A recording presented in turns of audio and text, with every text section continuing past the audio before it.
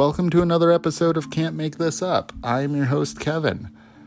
Today, I have a fun episode for you. Today, we're looking into the history of UFOs, the government's interest in investigating UFOs, and the emerging culture of ufology that has emerged around this idea.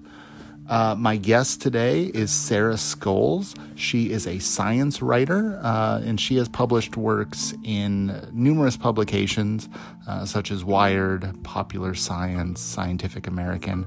And we are going to talk with her about her book, They Are Already Here, UFO Culture and Why We See Saucers. So I think you're going to learn quite a bit today. Before we get started, I want to offer a shout out to a new supporter of the podcast on Patreon. Thank you very much to Bethany for offering her support of the podcast. If you are interested in helping support what I do here at CMTU, head on over to patreon.com for as little as $1 a month. You can help out and help cover some of the costs of producing the show. And then you also get to take advantage of early episodes that come out about a week early, asking guests questions before they come on, and getting access to some bonus Q&A content. For example, with this episode, Sarah and I talk a little bit extra about to what extent is ufology becoming a religion in the United States. And she had some very interesting things to say about that. As always, if you enjoy this podcast, give it a rate, give it a like, give it a review, and then go ahead and follow me on social media, TikTok, Instagram, Twitter, Facebook. I would love to hear from you. I'd love to hear any suggestions you might have or any thoughts about the show. Those things are always welcome. And book recommendations. I'm always trying to find new guests to bring on. So if there's a history book that you've really been into lately, and it's been published in the last couple of years, drop me a line. I would love to hear about it, and I'd love to maybe talk to the author. All right, so let's dive into my interview with Sarah Scoles.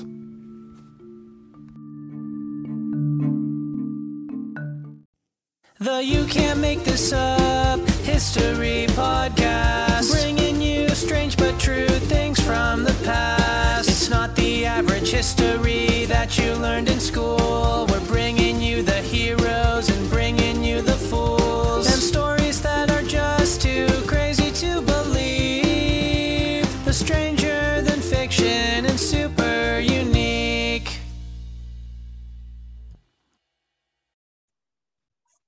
Sarah Scoles, welcome to Can't Make This Up. Yeah, thanks so much for having me. Very glad to have you here. We're going to talk about something we don't normally talk about on History Podcast. We're going to talk about UFOs.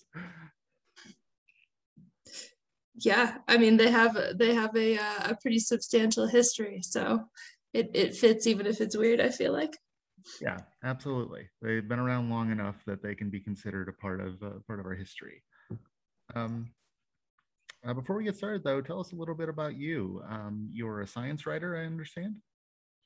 Yeah, I started out my career planning to go be an astronomer and work at a radio telescope, and then I discovered that I enjoyed not so much the deep dive into a specific scientific topic, but being able to learn about and share stuff about lots of different topics. So I write science news and articles and things like that, and sometimes stuff about UFOs for a general audience for my job. And yeah, that's where I come from. So it sounds like I'm talking to a fellow science nerd. Yeah, I think that's a fair assessment. Okay. There's nothing wrong with that. No, it's a good way to be. You get to learn a lot about the way the world works and all the things that we also don't know about the way the world works. So it's kind of ideal in my opinion. Absolutely. All right. So you are the author of They Are Already Here. And this is a book about a little bit of the history of the UFO and a little bit of the culture of people who believe in them. I think a lot of people would argue that this isn't particularly a hard scientific topic So how did you first become interested in looking into UFOs?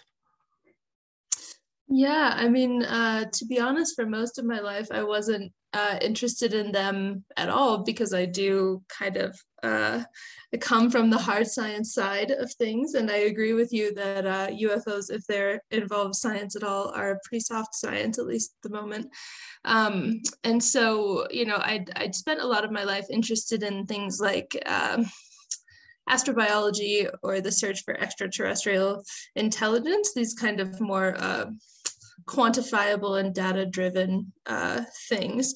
But UFOs I had just kind of relegated to, you know, that's for other people. And then in late 2017, maybe some of your listeners remember when this happened, the New York Times published a big story on the front page of one issue about a Pentagon-led research program into UFOs. And I thought, well, on the one hand, it makes sense that the people who are trying to monitor and protect the airspace around the country are interested in things they can't identify. On the other hand, a lot of this stuff sounds really creepy and a little suspicious. So maybe I'll start to look into it. And then it was actually in the course of looking into that, talking to people like historians about the way that UFOs have shown up in the past, you know, 70 years or whatever, that made me realize actually there are people who do study this and think about it in a really interesting way. And I just kind of set off to learn more about them. Okay, so that New York Times article that kind of set you off on this quest. Can you tell us a little bit more about that? What did they claim in this article? Mm-hmm. So the article introduced us to a man named Luis Elizondo. He said, who said that from around 2008 to 2012, he led a program called the Advanced Aerospace Threat Identification Program, which he said would take UFO reports, or, you know, in polite terms these days, unidentified aerial phenomena, and from service members in the military, and investigate them. And he said that, you know, if there was a UFO report that came in from some part of the Department of Defense, it landed on his desk. And with the article came a couple of videos showing alleged military encounters with UFOs. And then it described the contractor who was in charge of actually running this program. Its acronym is called ATIP, is what people say. And that man's name is Robert Bigelow. He made a lot of money building budget hotels in Las Vegas, and then started some space companies, and then apparently became in charge of the Pentagon's UFO program. So the article claimed, I guess, to make a long story shorter in bullet points, that the Pentagon was investigating UFOs, Robert Bigelow's company was in charge of it, that people in the Department of Defense saw them kind of on the regular, and also that it was a national security problem that needed to be investigated, and that people were coming out of the shadows of government, out of the hidden corners of the Pentagon to talk about this publicly because they didn't think it was being taken seriously enough. And that is how this New York Times article got started, so they say. Okay, and that's kind of what led us on the track to where we are today, because just recently, within the last few weeks of when we're recording this, the U.S. Congress had public hearings on this topic of unidentified aerial phenomena. Yeah, that is true. It has been kind of a slow burn since that initial article, which was now, 4.5 years ago, to today, where people, at the beginning, people came out of government, said, this is a problem, it's not being taken seriously. And then, as I understand it, have kind of lobbied through the past few years to get more data public, to have more politicians take the issue seriously, and to have some kind of formalized investigation program. So that is where we are. And actually just yesterday, NASA, the space agency, announced that they too are jumping on the UFO train and are going to be investigating which of their data sources might be useful to the effort. So it's kind of coming to some sort of a head, I suppose. Okay, all right. Mhm. Well, we talked about the hard science versus, soft science separation there. I would like to think that NASA will approach this with a hard science mindset. Yeah, that is what they promised at their press conference. And I mean, there are certainly unscientific, pseudoscientific, and very soft scientific ways to go about studying UFOs. But if what you're doing is looking at, satellite data, radar data, things like that, and just saying, is there something in here we don't recognize? How often do we see something in here we don't recognize? What are the characteristics? Do different instances have characteristics in common? Like that can actually be, at least statistically, scientific. So I think hopefully at least that's their aim. Mm-hmm. Mm-hmm.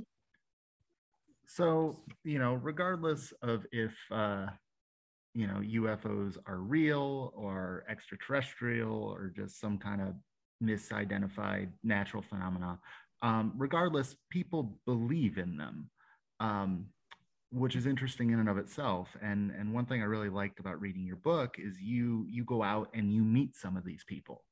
So can you tell us a little bit about your experiences, going and meeting with UFO researchers and going to UFO conferences?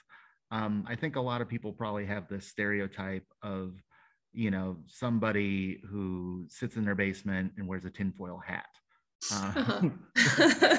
Yeah, and I mean that guy's out there. I didn't talk to him, but yeah, I mean, I think one of the first people who I interacted with on this UFO journey is a guy named Jack Brewer, and he writes a blog called the UFO Trail, where he's very interested in UFOs, but kind of from the historical and human vantage point. To my knowledge, he hasn't had a sighting and has no kind of like spiritual attachment to UFOs, but he goes out and does kind of like hobby investigative reporting on people like Robert Bigelow, who ran this Pentagon program. And so people like him are interesting to me because they dedicate a lot of free time to investigating UFOs, despite not really, believing they're one thing or the other. And I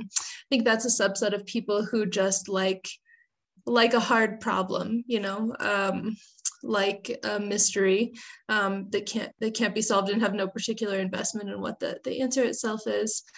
Kind of on the other end of the spectrum are people like Katie Grabowski, who is someone I met in Colorado, where I live, and she is an investigator for the Mutual UFO Network, or MUFON. And MUFON is where, like, if you saw a UFO tomorrow and you wanted to report it and have somebody go investigate it and see if they could figure out what it was, MUFON does that. And Katie is one of Colorado's lead investigators, and she and this is all volunteer, right? People just who enjoy doing it. Right. And yes, and MUFON is far from a perfect organization, but it does have a lot of honest and good people volunteering for it. But yeah, she was motivated by strange kind of experiences that she interpreted as paranormal when she was younger, and then like watching ghost hunting shows as she got older, and then seeing strange things and wanting to investigate them. So she does believe things happen, but also tries to remain a little bit agnostic about what's going on. And so I think on either side of the spectrum, it becomes pretty personal, even if you don't believe or not. Just people go down the rabbit hole and become obsessed for one reason or the other. And so, I mean, so did I, to be fair. There's something about this topic that's like that. It kind of has a addictive quality to it to some degree. Because I've noticed that in just getting curious about it and listening to some podcasts. It's very easy to start kind of binge consuming this type of content. Yeah. Why do you think that is? I think that, first of all, there's just so many different avenues to go down. You could spend all your time investigating individual cases that you find. You could spend all your time trying to figure out whether there's a government conspiracy going on. You could spend all your time like disentangling the financial web among the different UFO celebrities.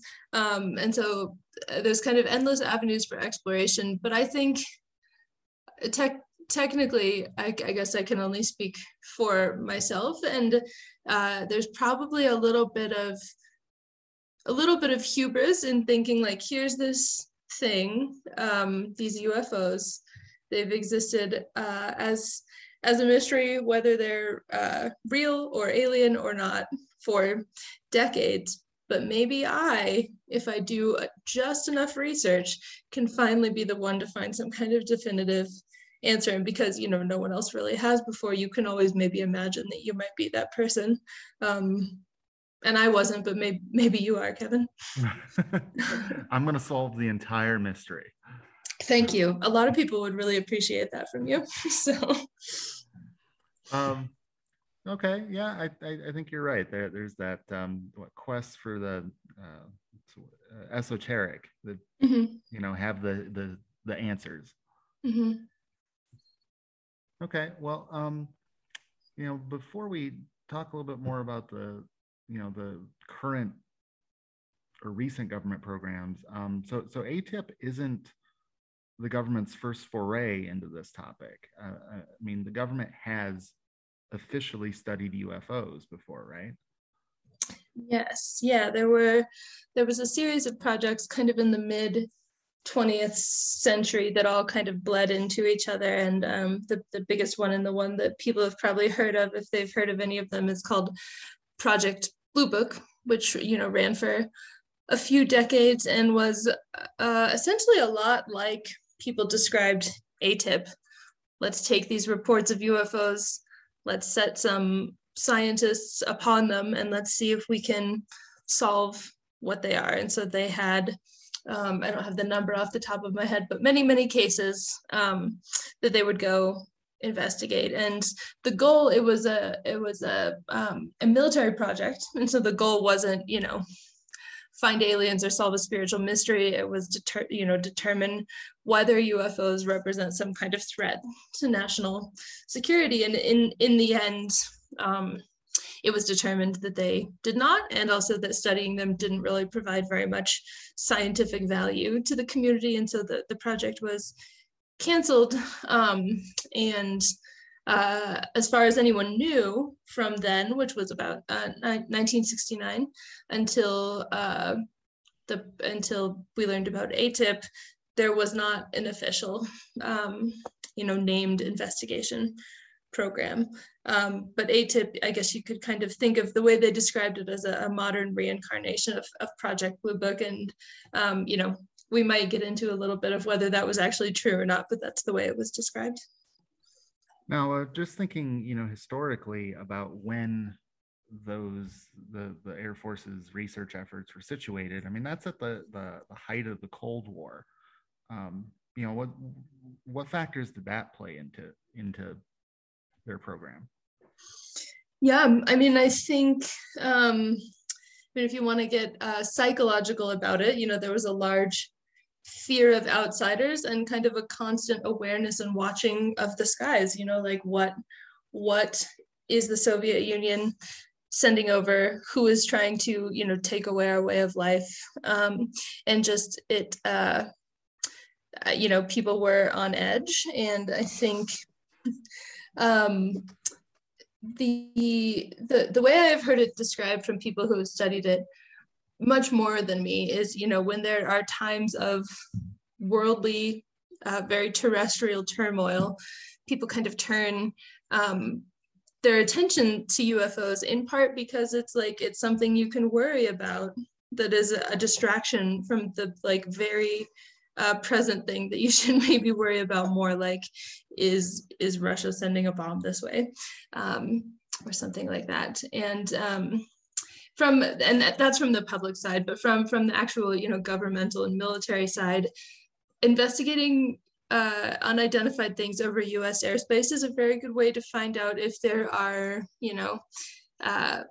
incursions or trespassings that you are not okay with, and whether another country is developing some kind of stealth aircraft that you don't know of yet. And like, if I go outside and I see something I can't identify and I report it, that doesn't mean that the US government doesn't know that it's like some kind of new drone from some other country. And the same would have been true then. So it was a useful way to see other people's technology, and also to see the way that the US's own technology looked to a regular person.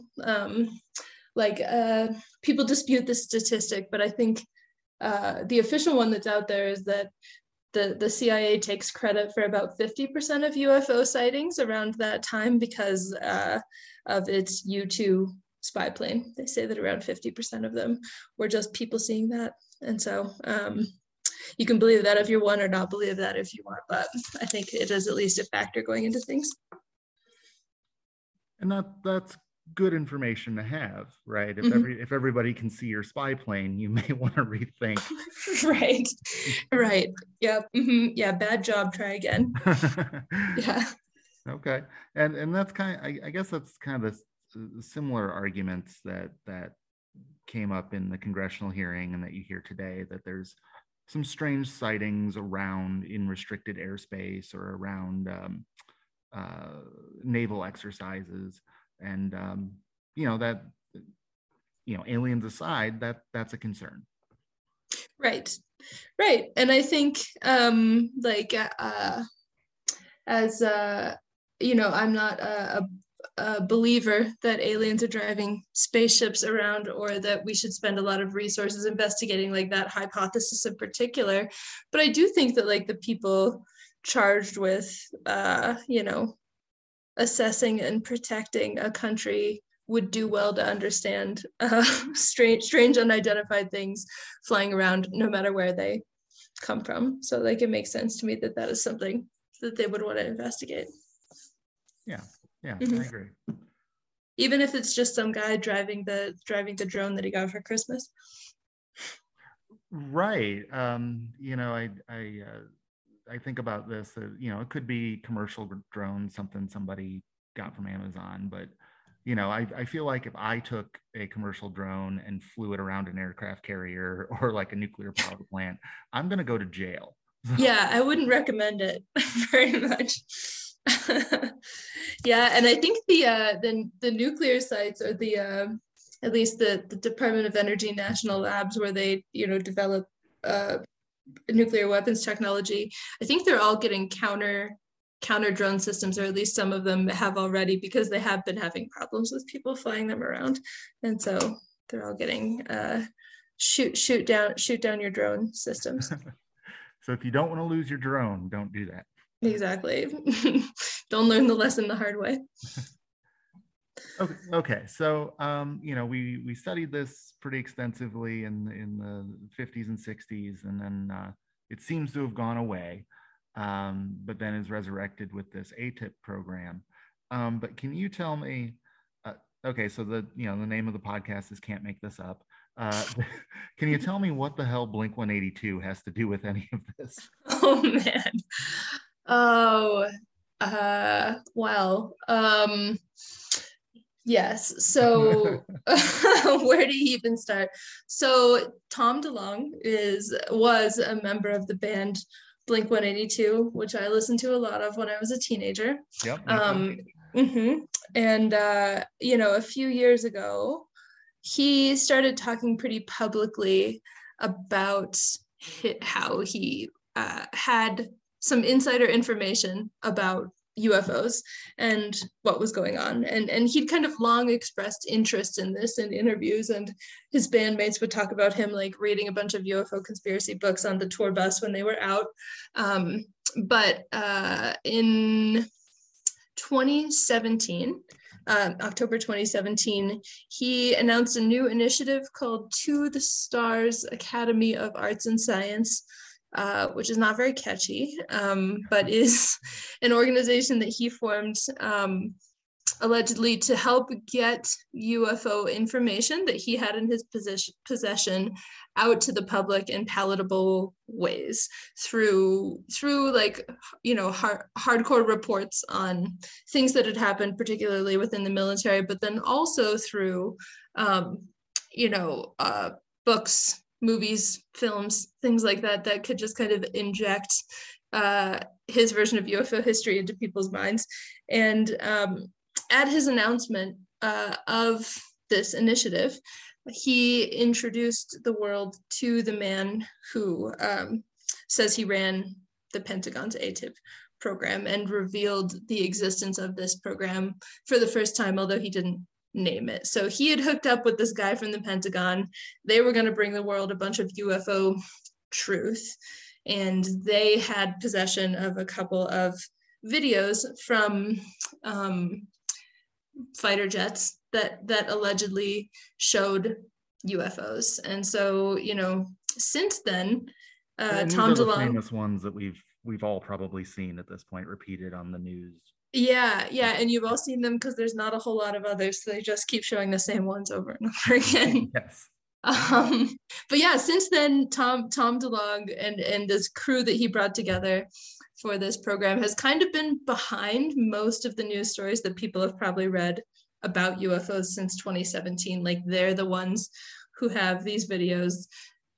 They're the ones who push forward different stories, and actually they say that they are the ones who have also been lobbying Congress people to be taking it seriously. So we all have Blink-182 to thank for a lot of things these days, I guess. That's just a crazy story to think. I know. I remember reading before Tom announced any of the To the Star stuff, and he was just talking about how much he knew about aliens. I was like, man, wouldn't it be so weird if Tom DeLonge was the one to like change the world with alien knowledge? I don't know if I would like that or hate that, but it would definitely be very weird. Well, and you talked earlier about, you know, people wanting to be that person that brings this truth to the world, and I think that definitely describes him in this case. Yeah, absolutely. And I you know, no one fully knows Tom DeLonge's motives except for Tom DeLonge, but I think it's clear that he, at the very least, is a like true and sincere believer in what he calls the phenomenon itself, and does believe that he's bringing some truth to the world. A lot of people disagree with that, but I think he believes it. Okay, so him and a few others have been really influential in bringing awareness to this topic and getting you know, congressional interest. But this more recent government research program, I think when we say that, people think of this very, you know, like classified agents or military personnel all handling these things in the Pentagon. But you know, the way you describe it in your book, the reality is a little bit different in how this got outsourced to, I guess I'll say, an eccentric billionaire. Yes, I think that would be fair to say. Yeah, Robert Bigelow, he lives out near Las Vegas, and his grandparents had a UFO sighting and told him about it when he was young. And you know, that's kind of at least how the origin story is told of how he got very interested in all this. And so he's been interested in UFOs for a long time. He's also interested in other sorts of paranormal topics. In the 1990s, he bought a piece of ranch land in Utah called Skinwalker Ranch, which you might know from the hyped up History Channel show Skinwalker Ranch, where allegedly there were like supernatural wolves and cattle mutilations and sorry, go ahead. I've seen that, yes. Yeah. And so he bought it. He wanted to be the guy to gather scientific data on weird phenomena. And so he established a whole research institute to check out the paranormal things that were allegedly going on in this ranch. And, inconveniently, the cameras would shut off right when the wolf showed up or whatever. And so they never actually gathered any data. But he was also the go-to guy. His company was the go-to company for UFO sightings for a long time. And so just kind of in the background, he's been funding private UFO studies and gathering reports and trying to investigate them. And then, around 2008, he became the person in charge of doing things like that for our government instead of for his own interest. So we, as you and I, as taxpayers and people listening, we helped look for portals and werewolves and weird stuff at a ranch in Utah. Well, it's still a little bit unclear exactly what did go on under the umbrella of this program, because the only things that the Pentagon has actually released that have come out of this program are a bunch of technical reports about advanced flight technology, because on paper this program was not actually about UFOs at all, according to the contract and according to the Pentagon itself. It was for Robert Bigelow to be investigating advanced weapons systems that exist now and of the future, and to kind of extrapolate out like what should we be worried about in terms of weapons and flying weapons in the future. And the Pentagon says as part of that, the group maybe used UFO reports to understand some strange things in the sky, but that studying UFOs was not actually part of the mandate at all. But then other people have said, that was just a cover. He was supposed to be studying UFOs, and other people have said he was supposed to be studying UFOs, but what he was doing was studying werewolves on a ranch in Utah. And so as a taxpayer, what is not a whole lot exactly about what happened to your money. I mean, they spend money on all kinds of things. Yeah. Yeah, sure. I mean, if they can catch the wolf, I would be super interested in that, But I would pay admission to go see it. Yeah, definitely. Okay, so this all kind of became public knowledge in 2017. Have in the last 4.5, almost 5 years, I guess, has the public learned any more? Have they made any progress toward, I guess, what the UFO community would call disclosure? You use the D word. Yes. Yeah, I mean, there has been kind of a lot that's happened on the political scene. Places like the Navy have tried to formalize UFO reporting guidelines. There's a military UAP task force that formed. We got a report from the Office of the Director of National Intelligence, kind of looking at the UFO sightings that they had data on and trying to figure out, what they could tell about them. But in terms of actual new evidence or things you can kind of sink your teeth into as a person without a security clearance, there's not a whole lot really that report from the spy agency, kind of basically said like, here's I forget how many 140 something incidents that we have found over this set of years, and in only one case could we determine what something was, but we think the rest of these, there's just not enough data to tell whether it's truly something extraordinary and weird or whether it's just something that's misidentified. And that is what a noted skeptic named Mick West calls the low information zone, where if you just don't have a lot of information about something, there's no way to turn it from a UFO into an IFO, an identified flying object, because you just don't have enough data to do that.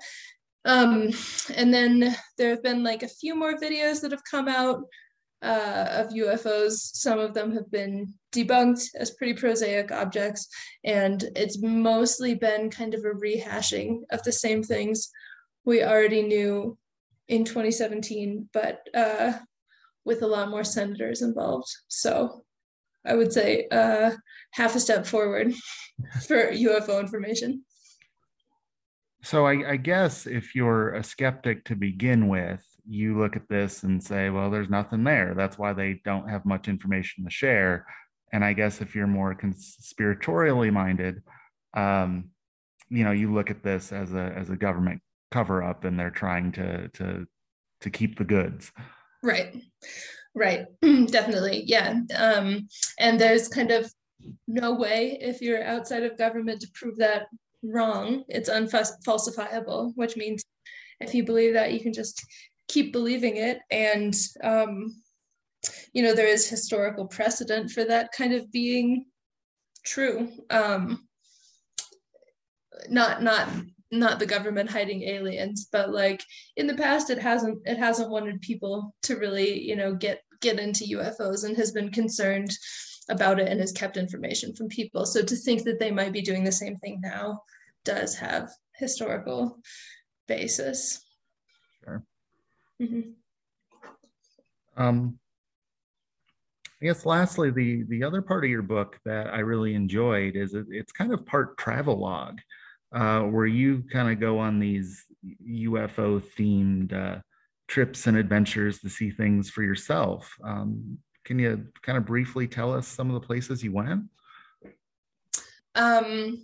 Yeah, one of my favorite trips was going camping outside of Area 51, which is, the advanced testing base, or where they keep the aliens in the basement, depending on who you ask. And it's just a vast place in the Nevada desert that you could go right up to the border of. You're allowed, because it's just all public land, but as soon as you cross the border, they can shoot you if they would like to. So I didn't do that. Camping there where people think that they have seen a lot of UFOs. When I was camping, I did see things that were UFOs to me. Like I saw this kind of like fleet of what I assume were probably drones that just like moved in unison in this huge net over the sky and then just completely disappeared.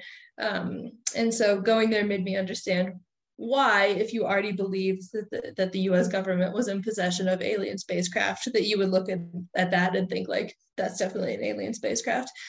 It's not what I think, but and then one of my other favorite places was called the UFO Watchtower, which is just a little tourist attraction in my home state of Colorado, where a woman who kind of tried and financially failed to be a cattle rancher decided to build a little watchtower where people could look for UFOs and stay overnight camping and like leave mementos in a kind of spiritual garden for the aliens to interact with somehow. And it gets a mix of people who are kind of casually interested in UFOs, people who see it as like a UFO and alien shrine, and it's just kind of like a gathering place where a lot of people from a lot of different viewpoints can come and sit around a literal campfire. I think those are my two favorites. That's kind of cool. And I could see if you were a member of the UFO community, this would be kind of a bucket list stopped for you. Yeah, definitely. And it's a cool part of the country. Also, it's a very weird part of the country, and it's in a valley, which I guess I should have mentioned, that has, at least according to some list, one of the highest per capita UFO sighting rate in the country, which is why she decided to build this tower. So Okay. And you've Sarah, you've studied this extensively. You've written a book on it. I guess the audience is probably waiting to wonder, what's your take on ET? Have we been visited? There's actually an alien sitting next to me right now as we speak. You just can't see him because this is a podcast. No, I think that it is highly unlikely and a pretty large logical leap based on the evidence we have to come firmly down on the side that UFOs are built and driven by aliens. That said, I haven't seen one. I don't know. So I can't say that for sure, but I think it's unlikely. But in the universe as a whole, I kind of go back and forth. I think a lot of astronomer types are pretty optimistic about the fact that there's so many stars that have so many planets and so many different conditions where life could develop, that there kind of just statistically has to be life in the universe. And if there's life, likely some of it kind of went on to develop intelligence of some sort. But then if you talk to biologists, I think they tend to be a little bit less optimistic, because it turns out we still don't really understand how you get from a bunch of unalive chemicals to life at all. And so we don't understand how rare of a process that might be. And so, I think probably on my optimistic good mood days, I think there's aliens out there. And on my nihilistic days, I think, nah. So I don't come down firmly on either side. What about you? What do you think? I consider myself, and I can't take credit for this, I stole it from somewhere, I don't remember where. I'm an optimistic disbeliever. Uh-huh. I want this to be true. I grew up watching enough Star Trek where I think that would be, just amazing to have this galactic federation and contact with these other species. But every time, new supposed evidence is presented, I'm always disappointed. That's all you got? This fuzzy video. Yeah, exactly. But I'm with you. Based on what we're learning about the universe and how common planets are, and how Earth may not be as unique as we once thought, I'm interested that, like with the James Webb Telescope, I'm very interested to see what that will learn about exoplanets, and maybe we will find somebody. Yeah. If you find them first, please give me a call.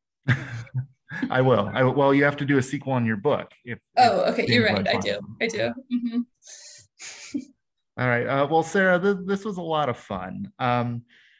If people want to learn more about you or your work, where can they go? I have a website where there's more information about books and articles I've written, which is just sarahscoles.com, SCOLES. And then I am on Twitter at ScolesSarah. So both of those places are good places to keep up with whatever it is I do with my life. Okay. And any future books in the hopper that you can tell us about? I'm working on one right now that is tentatively titled Mass Defect, which is a physics term about atomic energy. And it's a book about the modern nuclear weapons complex and the scientists who work kind of both on designing nuclear weapons and on the fundamental physics behind how those weapons work. So, oh, interesting. Been running around to a lot of labs lately. Okay. Mm-hmm. All right. Well, maybe we'll have you back on when that comes out. Yeah, for sure. I will be there. And I will be there unless I start flying drones around the labs. And then I will probably get arrested and not write a book. So, okay. Yeah.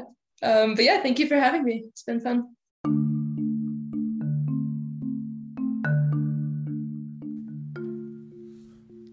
Well, I hope you enjoyed this episode as much as I did.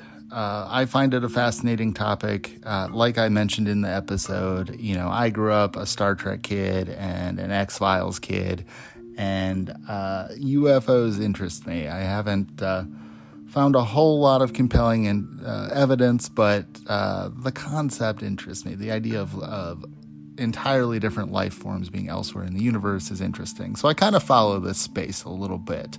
And some of the things that we talked about in this episode, I encourage you to go do a little bit more research in the news. It's kind of been a developing story of sorts. Very recently, within the last couple of weeks, it's kind of come out that some of the people involved in this program weren't necessarily operating in an official capacity investigating UFOs. It was more of seems to have been more of kind of a part-time hobby or personal interest done in their spare time, which I think is kind of interesting, given kind of the narrative we've been operating on the last 5 years. So it's, as with many of my history topics on this show, a lot of times they're in the way past, and have been, there's been plenty of time for historians to bring in analysis. This topic, though, is relatively new and kind of blends with current events, so it's still developing. So it's kind of an interesting thing to take a look at if you're interested in UFO stuff. If you liked Sarah's book and what she had to say, and you want to pick up a copy of her book, there is a link to They Are Already Here down in the description of this episode in your podcast app.